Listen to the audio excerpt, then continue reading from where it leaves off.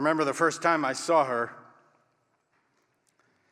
nestled on the crest of the peak, her golden majesty shimmering in the afternoon sun. Up the steep, heavenly hill, every eye was drawn.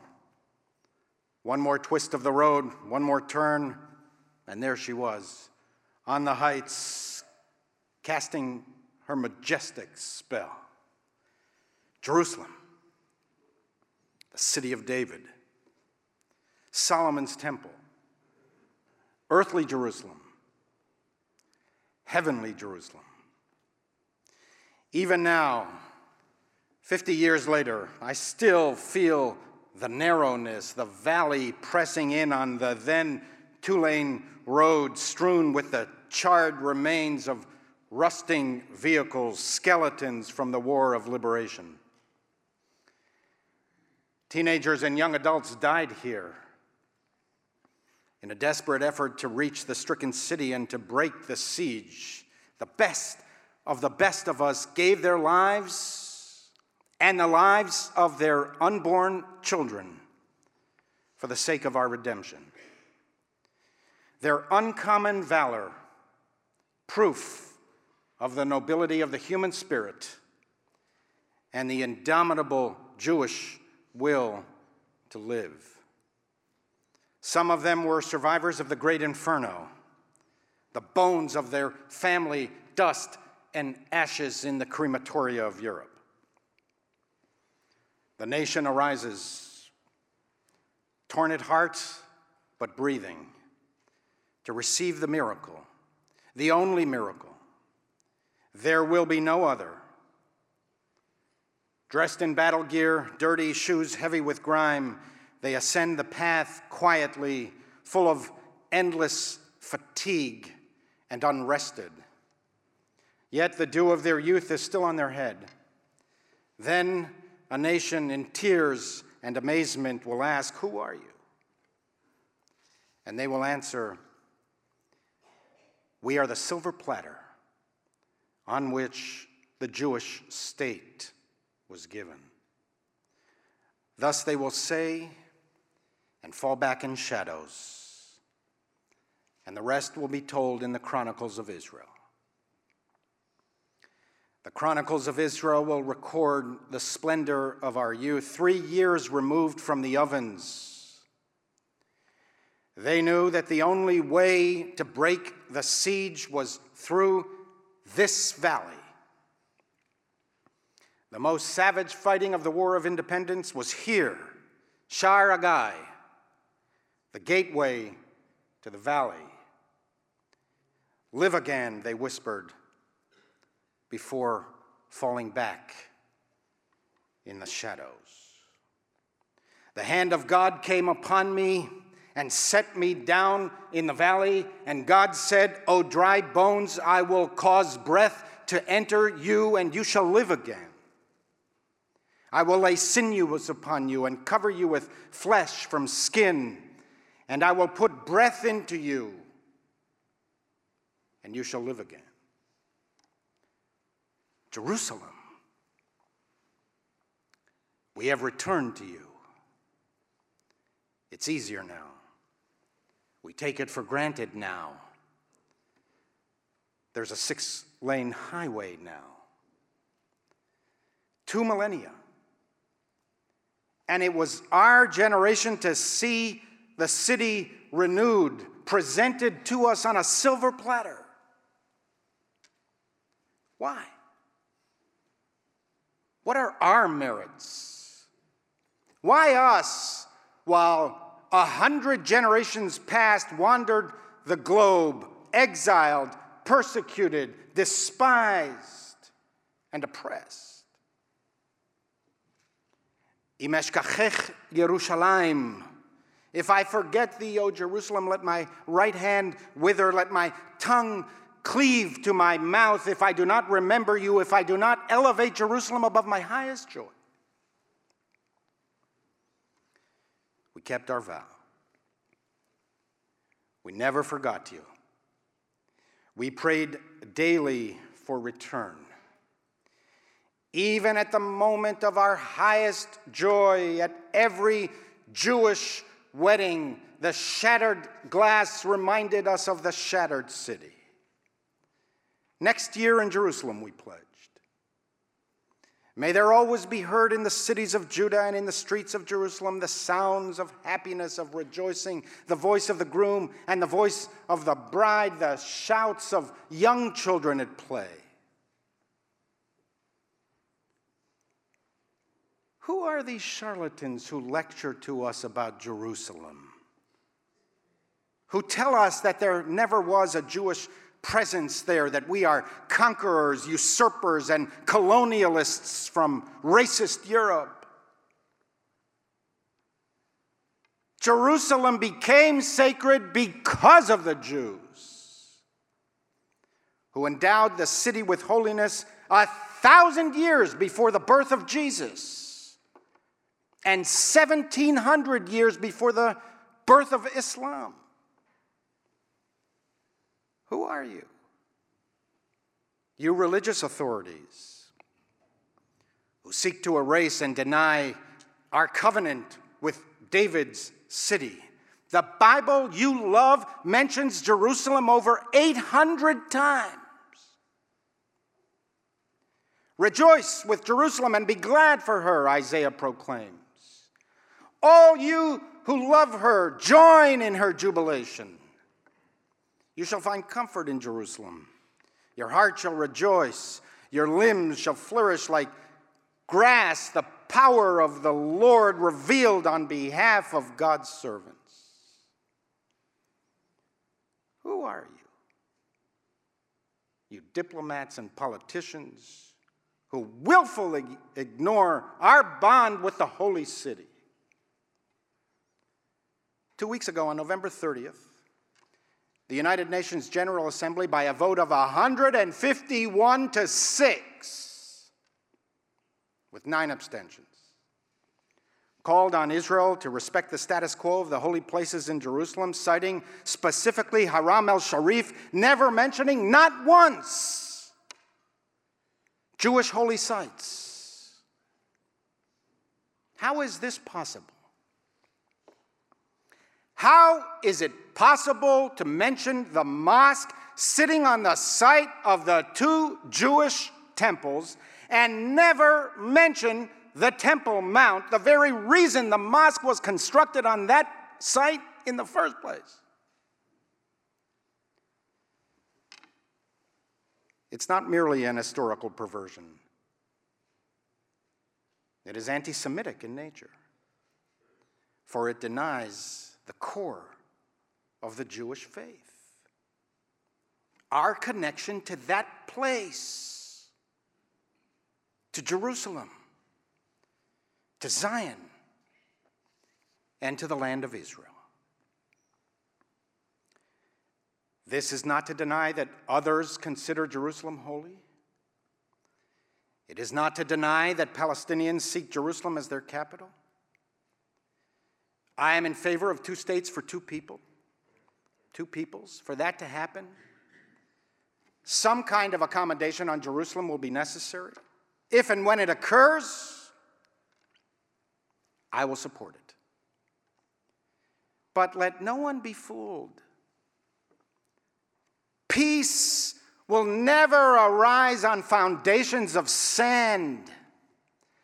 Any agreement will collapse under the weight of its own inconsistencies if constructed on a scaffolding of lies. President Trump simply acknowledged reality. It's about time. Should have been done decades ago. In 1949. When Israel declared Jerusalem its capital. Many presidents, Democrats and Republicans, promised to move the American embassy. It's American law, approved by overwhelming consensus. The embassy will be in West Jerusalem. Who contests West Jerusalem. President Trump did not preempt the eventual borders of Jerusalem. He did not preclude a permanent status agreement. He simply acknowledged a fact. Where do people meet Israeli prime ministers, presidents, parliamentarians, and Supreme Court judges? In Tel Aviv? Where did Anwar Sadat speak when he wanted to convey on behalf of the Egyptian people a message of peace to Israelis? In Tel Aviv? It is for each country to declare its own capital. What other nation declares a capital unrecognized by the nations of the world? What kind of special abuse is reserved for the Jewish nation? I want to address our own reform movement. I know that what I'm about to say may be difficult to hear. I know that some of you, and many who regularly tune in online, will disagree with me. It's of course legitimate. We are a vibrant, pluralistic community. Judaism always believed in dispute and argumentation as the best way to pursue truth. If you disagree with me, welcome to the club. Even I don't agree with everything I say. Write, call, tell me where you think I'm wrong. I'm open to it, and more. I encourage it. Rabbis have no special wisdom that's hidden from others. The reform movement has been savaged by critics, not only by our opponents, but by our friends and allies. I'm actually not sure what is the current position of our movement, and my guess is that if I am not sure, it is unclear to others. There have been several attempts to explain precisely our position. There is one official statement signed by all 16 reform organizations, the entire institutional apparatus of the North American reform movement. The operative clause reads, while we share the President's belief that the U.S. Embassy should, at the right time, be moved from Tel Aviv to Jerusalem, we cannot support his decision to begin preparing that move now, absent a comprehensive plan for a peace process. Natan Sharansky, the hero of the Refusnik movement, former minister in the Israeli government, chairman of the Jewish Agency for Israel, and our friend, is our most recent critic. Sharansky is the most dogged and prominent supporter of the Western Wall compromise. 3 days ago, he said, the reform response to the recognition of Jerusalem was terrible. When a superpower recognizes Jerusalem, first, you welcome it. Then, offer disagreement. Here, it was the opposite. Sharansky is right. With the exception of one small, hard-left party, there is wall-to-wall agreement within the Zionist parties in the Knesset supporting the embassy move. We have alienated the very people who support and defend us in our campaign for religious pluralism and equitable funding. But even more than our political acumen or lack thereof, our critics are right on the merits. It's not only about intellect and reasoning. In the words of Billy Joel, it's all about soul. It's all about faith and a deeper devotion. It's all about soul. We've yearned for Jerusalem for 2 millennia. the source of our strength, the place where our people was formed, where the Bible was written, was there. Jews lived free and made pilgrimage to Jerusalem for 1,000 years. Our national existence changed the world and led to the creation of two other great faiths. The world's superpower finally did the right thing, and we oppose it. Not on the principle, but on the timing. Now is not the right time. 2,000 years later, and it is still not the right time. We should wait, as if there is a peace process that the Palestinians are committed to and pursuing with conviction. Martin Luther King's response to critics who accused the civil rights movement of moving too quickly was, "The time is always ripe to do what is right." In a letter from the Birmingham jail, King wrote, "For years now, I've heard the word wait, that our action is untimely. This wait has almost always meant never. We must come to see that justice too long delayed is justice denied." King often reminded us that time is neutral. It can be used constructively or destructively. Israel's opponents have used time more effectively than we have. They have so distorted history that so many around the world question the very legitimacy of the Jewish ties to Zion and Jerusalem. Mahmoud Abbas said it again 2 days ago in Istanbul. We have neglected teaching and conveying, even to our own children, our millennia-old love of the land of Israel and Jerusalem, its beating heart.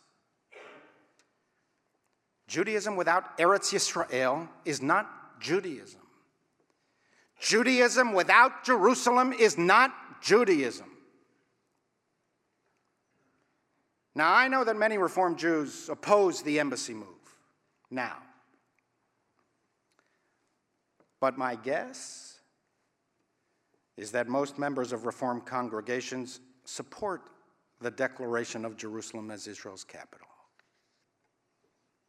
along with the vast majority of Jews worldwide. My guess is that most Reformed Jews welcome preparation for relocation of the American embassy to West Jerusalem. My guess is that the initial Reform statement of opposition does not reflect the views of most Reform Jews. If our 16 Reform organizations had a change of heart, they should say it. All 16 of them should say it. We made a mistake. It's not too difficult. It's no more difficult than the original statement. It's a paragraph. And if not, if we as a movement still stand by our original statement, I want the Jewish world to know that that position is not my position. I want the Jewish world to know that multitudes of Reformed Jews agree with me. I hope so, anyway. If you do, you too can feel free to write to me. It's also important to receive support, not only words of criticism. At the same time, it is proper and necessary for us to remind ourselves and others that we are committed to a two-state solution that will require territorial compromise from both sides, including in Jerusalem. We should continue to urge the American government to help bring about a negotiated peace. That is right.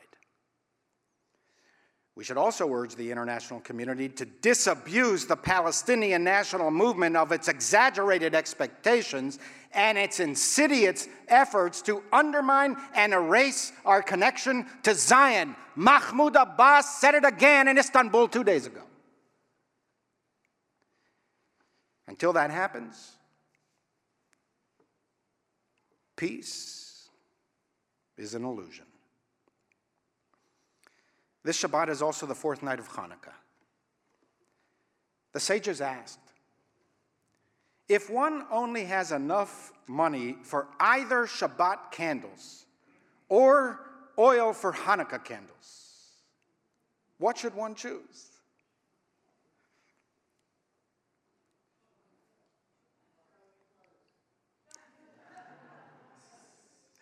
Rambam, Maimonides, answered that Shabbat candles come first because they bring peace into a household. The sages then asked, if one must choose between wine for the Kiddush and oil for the Hanukkah lamp, what should one choose?